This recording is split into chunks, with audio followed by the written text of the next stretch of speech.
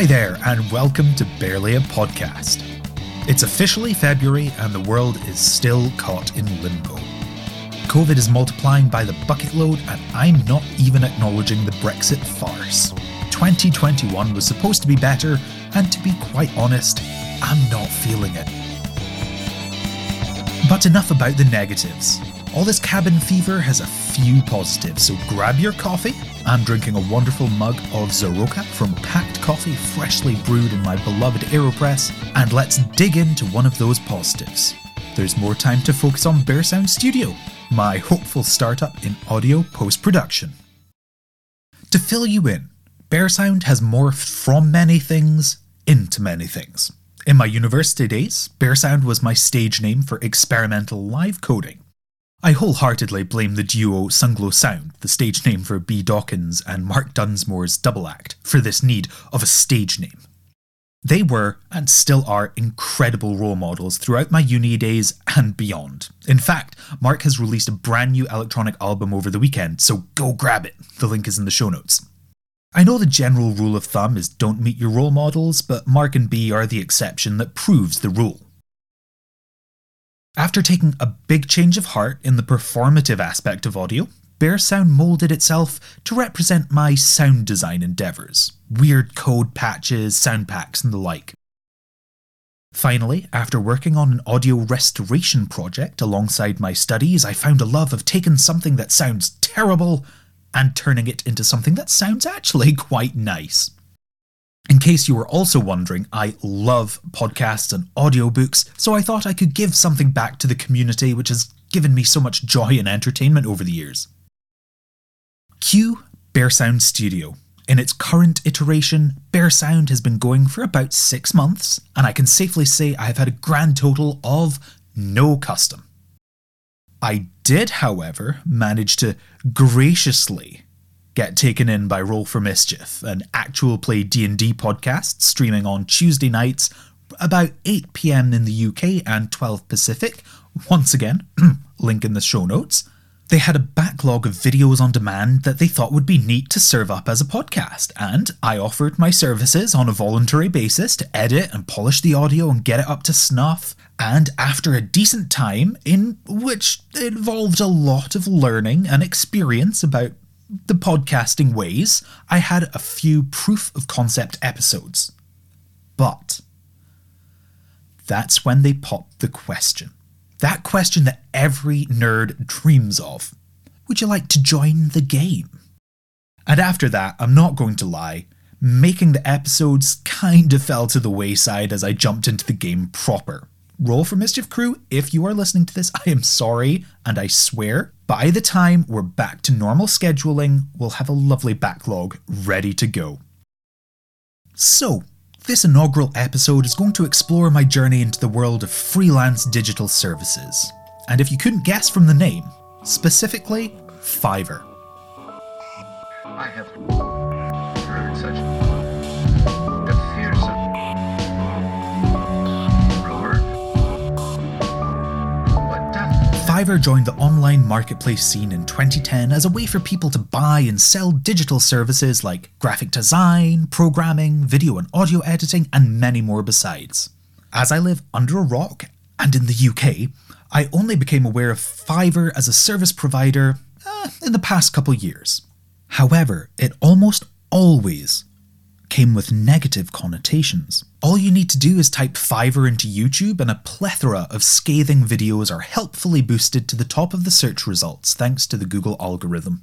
Instead of having that proud moment where you say, I have a successful Etsy store, you're filled with dread and hope no one asks how your services are marketed, and you have to say, Fiverr. But, seeing as I have no marketing experience and I'm dreadful in any and all form of social media, I was relying on good old-fashioned word of mouth to work its magic and bring me customers. That was a very optimistic outlook on life. All my friends and colleagues either work in the field already and therefore don't need my advice, or are in completely unrelated fields, such as engineering or biomedical science, and have no immediate intentions of needing a podcast produced. Ultimately, I needed help getting my name and services out there, and Fiverr, for all its negative connotations, provided the perfect solution. Of course, Fiverr isn't the only option out there. Upwork, People Per Hour, and many other services exist, but I went with my gut and decided on the service I'd actually heard of. In a nutshell, Fiverr is very well known and very well used. Fiverr reported a total of 2.35 million active buyers in 2019, and you can read up on the 2019 annual report in the link in the show notes. My biggest concern was, as you can imagine, how would I personally stand out in an already saturated market? Seriously, the number of results which ping searching for podcast post-production is mind-numbingly large. 1,351 to be exact. There also seemed to be neither rhyme nor reason as to why certain sellers were raking in the goods, whilst others didn't. Thumbnail videos varied in quality, as did audio, ironic I know, and pricing. So I'll start from the beginning. The initial sign-up process is relatively quick and painless. As you can imagine, in today's day and age it's analogous to registering for the latest social media platform. However, I do thoroughly recommend utilising the video guide series on Fiverr Learn, which is a learning platform Fiverr utilises to increase visibility through paid courses, obviously, as it helps to really explain Fiverr terminology, such as the use of gigs instead of jobs or services, and helpfully, what common factors can be found in all the top seller gig listings. I suppose the interesting aspect of the gig economy, if you ignore the pun of course, is that it offers 3 tiers of fixed-term pricing, a small, medium and large package, and gig extras to increase revenue above and beyond. In my use case, small, medium and large offerings were quantified in terms of audio length, 20 minutes, 30 minutes and an hour respectively, and gig extras revolved around non-audio related optional extras. So it's throwback time.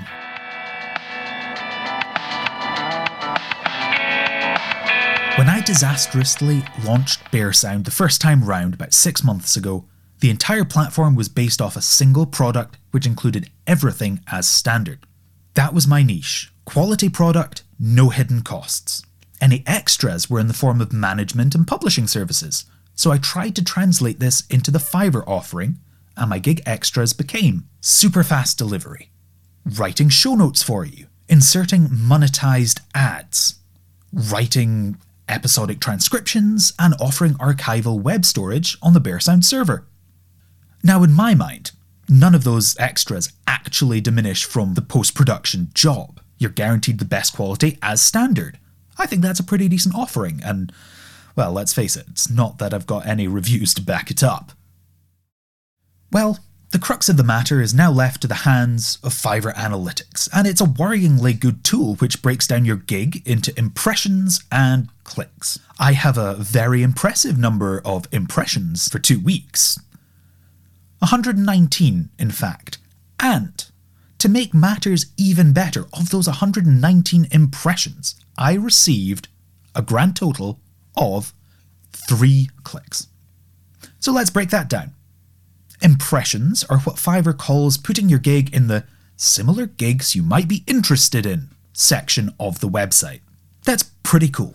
The algorithm seems to be putting me out there. But turning those impressions into clicks, well, now that's just terrifyingly low. 3 in 119. That is a 2.5% conversion rate.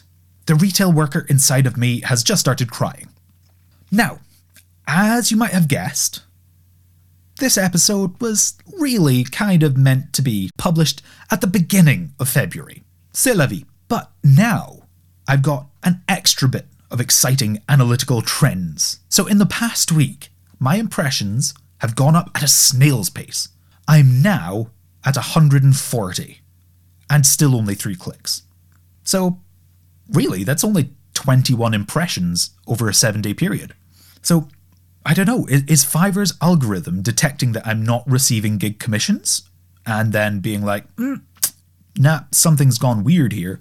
Or did Fiverr's algorithm give me a 2-week boost because I was a new seller? And if so, that is pretty awesome. But I'm speculating, so back to it.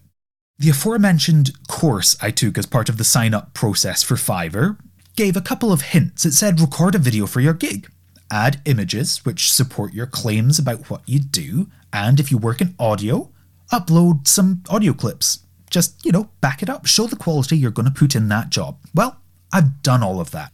And I think it boils down to that good old-fashioned problem. Experience, which in turn is going to give you ratings, but to get that in the first place, you really need that marketing.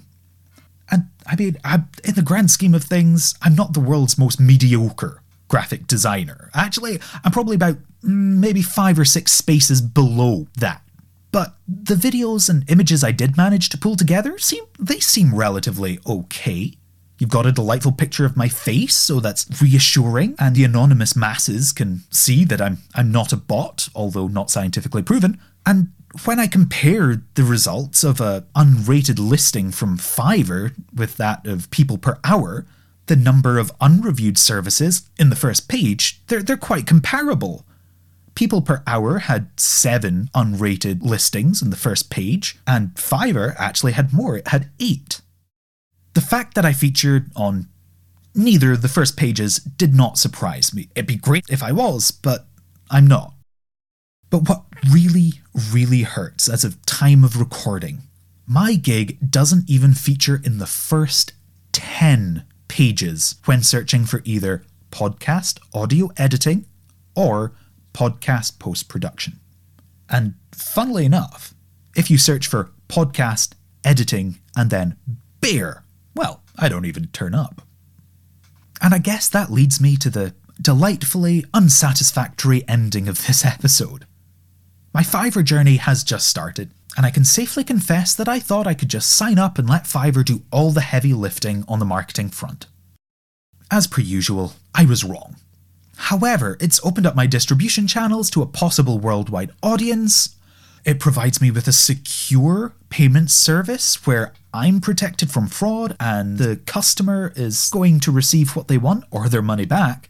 And annoying as it may seem, but it's going to give me a quantitative rating system, something that I can use to boost myself and say, look, these 10 people can't be wrong, but as I said, my Fiverr journey has just started. Realistically speaking, the only way to go is up, because if I'm not in the top 10 pages, then really, the only way is up. So we'll see what happens. Who knows? There might be an Adventures in Fiverr Part 2 later on down the line, just so we can see, have I actually managed to get one customer yet? Spoiler alert, probably not. But you never know. Thank you so much for listening to my ramblings on Barely a Podcast this week. Next week's episode is going to be a very, very personal one. Analog ephemera and digital depression. Don't forget to keep in touch on social. Check out the show notes for all the appropriate links for the latest news. Or you can drop me a good old-fashioned email on matt@barelyapodcast.net, which leads me to the forever home of the podcast, barelyapodcast.net. If you're interested in Bear Sound Studio, you can find the home of all things Bear Sound at bearsoundstudio.com, and that's bear as in animal. Or you can comment on how terrible my Fiverr profile is. All you need to do is have a look at fiverr.com/bearsoundstudio. I'm your host, Matthew Harrison, and I'll catch you next week on Barely a Podcast, where I'll be the bearer of better news. Darted like an arrow through the water, her sharp bow cutting the tiny waves like a knife, and the boys shipped them. Give way together, added Ben, and away went the Zephyr with the first stroke of the oars.